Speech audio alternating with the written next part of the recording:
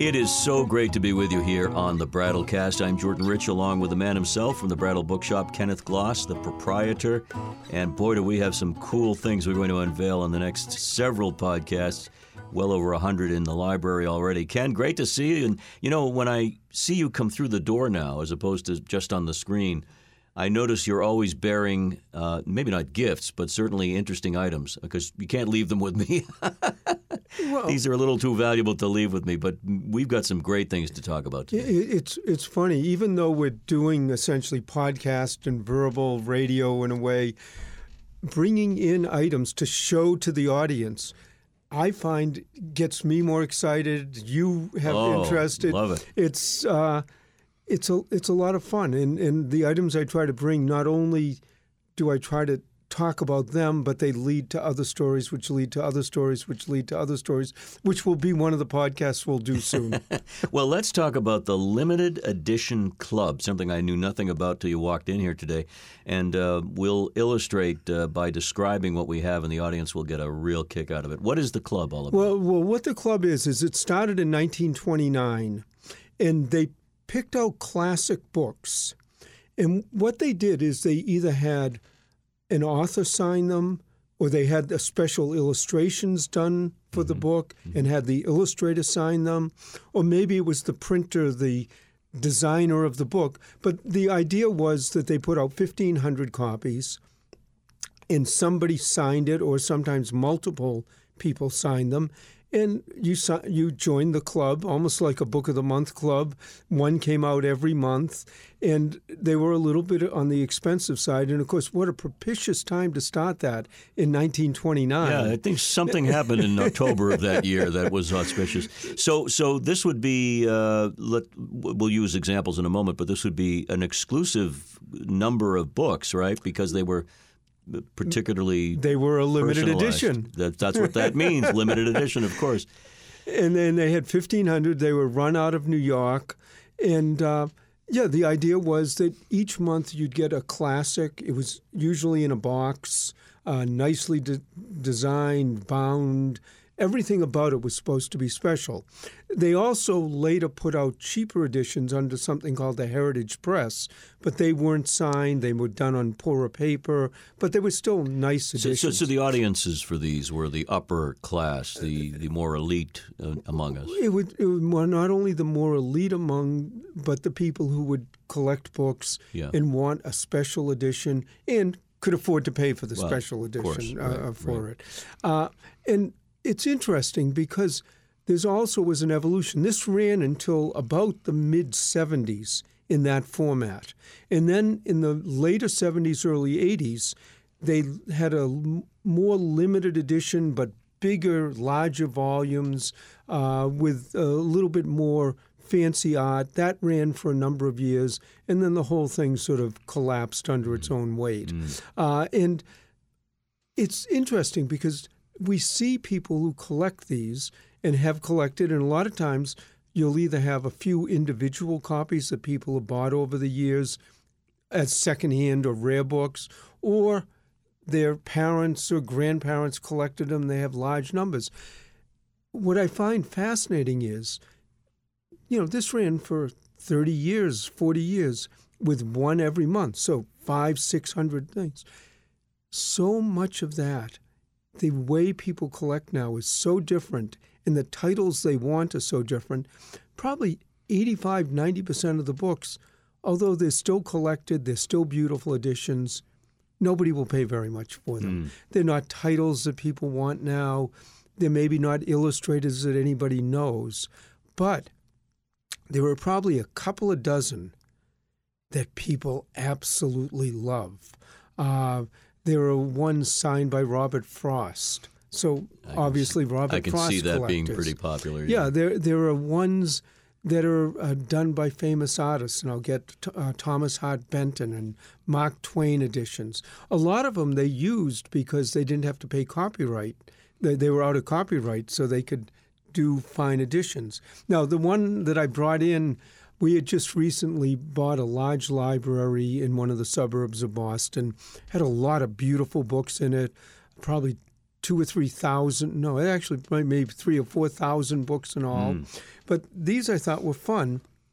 And the 2 volumes I brought are Alice in Wonderland and Alice Through the Looking Glass. They were done in the 50s.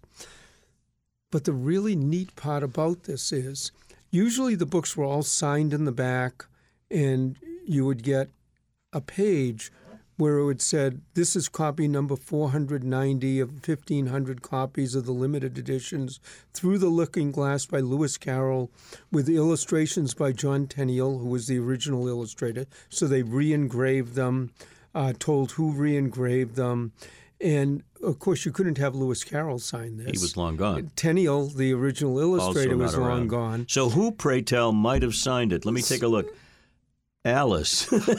Alice Hargraves. Now, you explain who that Alice is, because she's very pivotal. Well, when Lewis Carroll wrote the book back in the 1860s, there was a young girl who was a neighbor of his named Alice. So that's who he wrote the books to.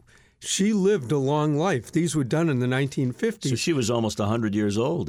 Right. Oh, my gosh. But these are actually signed by Alice. That is amazing. So to have a copy of Alice Through the Looking Glass. Now, another rarity of it is on some of them, she couldn't sign all 1,500 copies, probably because of her age. So some weren't actually signed. So when you're collecting the Limited Editions Club of Alice, you have to first ask, is it one signed by Alice? May I hold this? Of course. This book, it looks amazing. Beautiful cover. Beautiful cover, signed by Alice of Alice in Wonderland. Wow. If you really want to give somebody a special gift of Alice in Wonderland, and there are so many beautiful editions. This is amazing. Now, of course, that begs the question, what is something like this worth in today's market? This one probably sells in the range of $1,000, $1,500. Mm-hmm. The Alice in Wonderland I have here isn't signed. It's one of the unsigned copies. It's probably 300 to 500 copies. Just curious, dollars. Is there a Lewis Carroll signed book? Well, he was long gone even before 1929. Oh, no, he signed. Oh, he did? Oh, yeah. And not only, an interesting thing about Lewis Carroll, he wrote letters, he took photographs, he had other books, he did sign books, but he always did them in purple ink.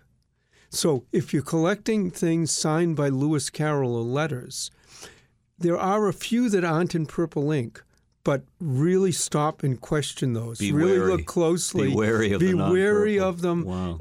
But the purple ink, you still have to double check, but much more likely that it actually is signed by him. It's interesting. I've talked to autograph collectors, sports memorabilia, and they always say if you have an autograph signed to Ken or to Jordan, it's not anywhere near as much value as just a straight signature. Is that the same in books? Not really. In books, the signature is good, but they're known for writing.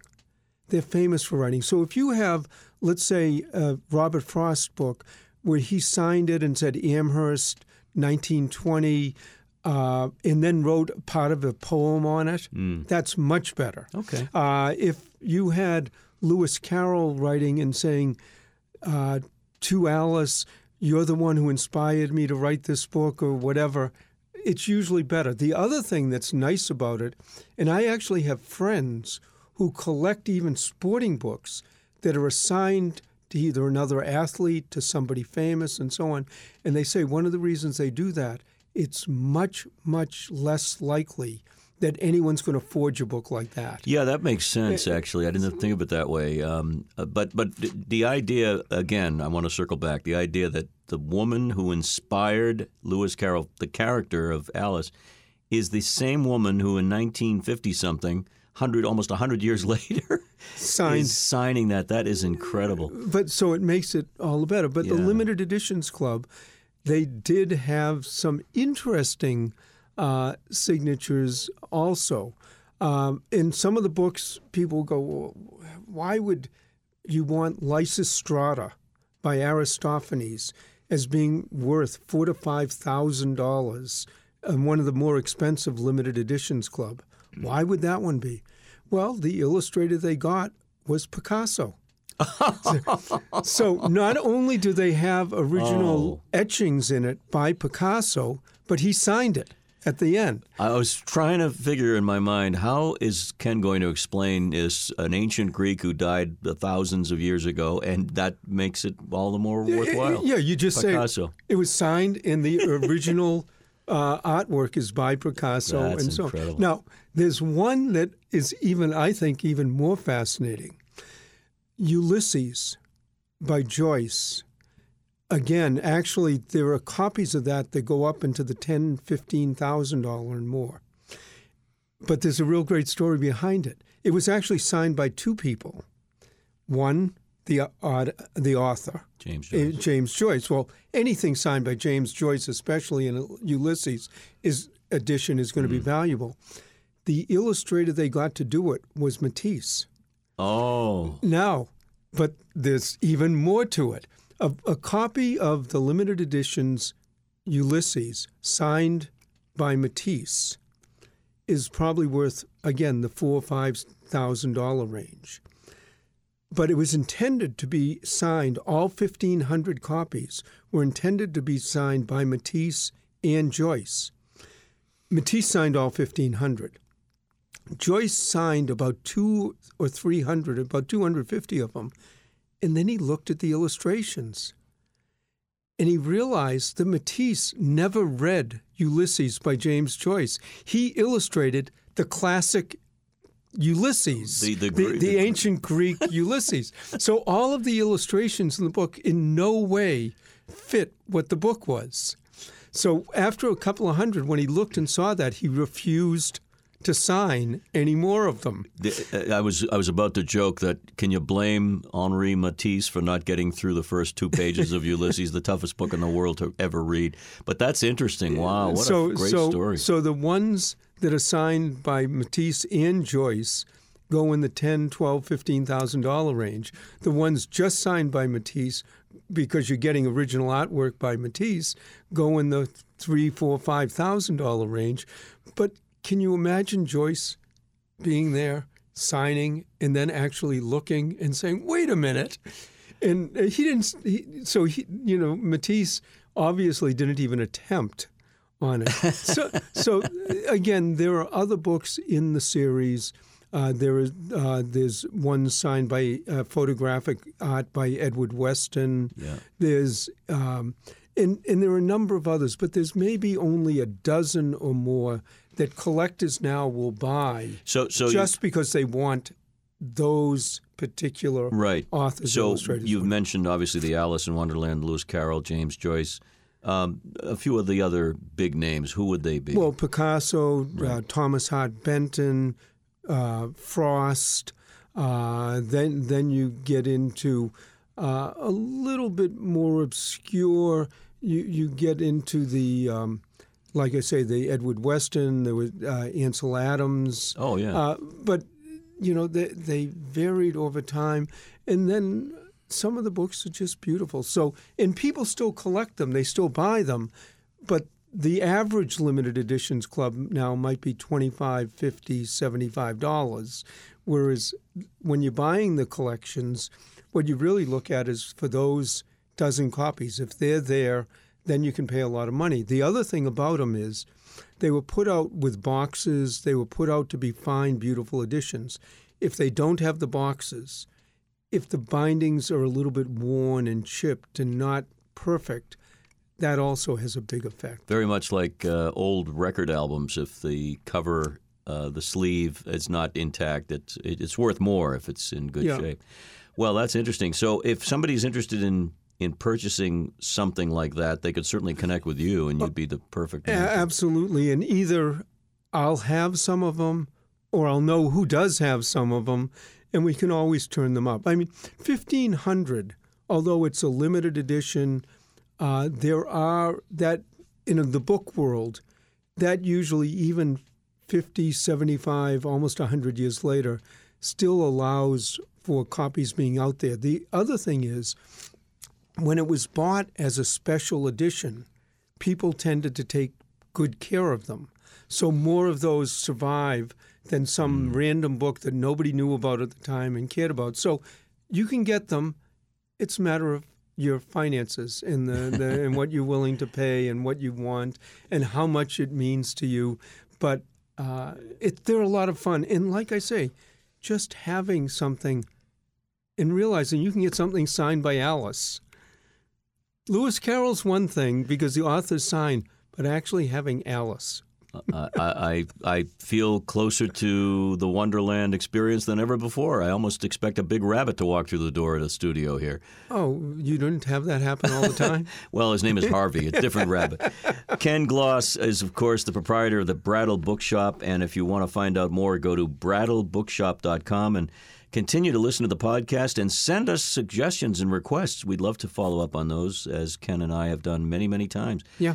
Let's do more. This is fun. I always tell people when you have someone who loves what they do, you obviously from the radio and broadcast end, but me with the book end, if you ask a question, the problem isn't getting an answer. It's getting them to stop answering.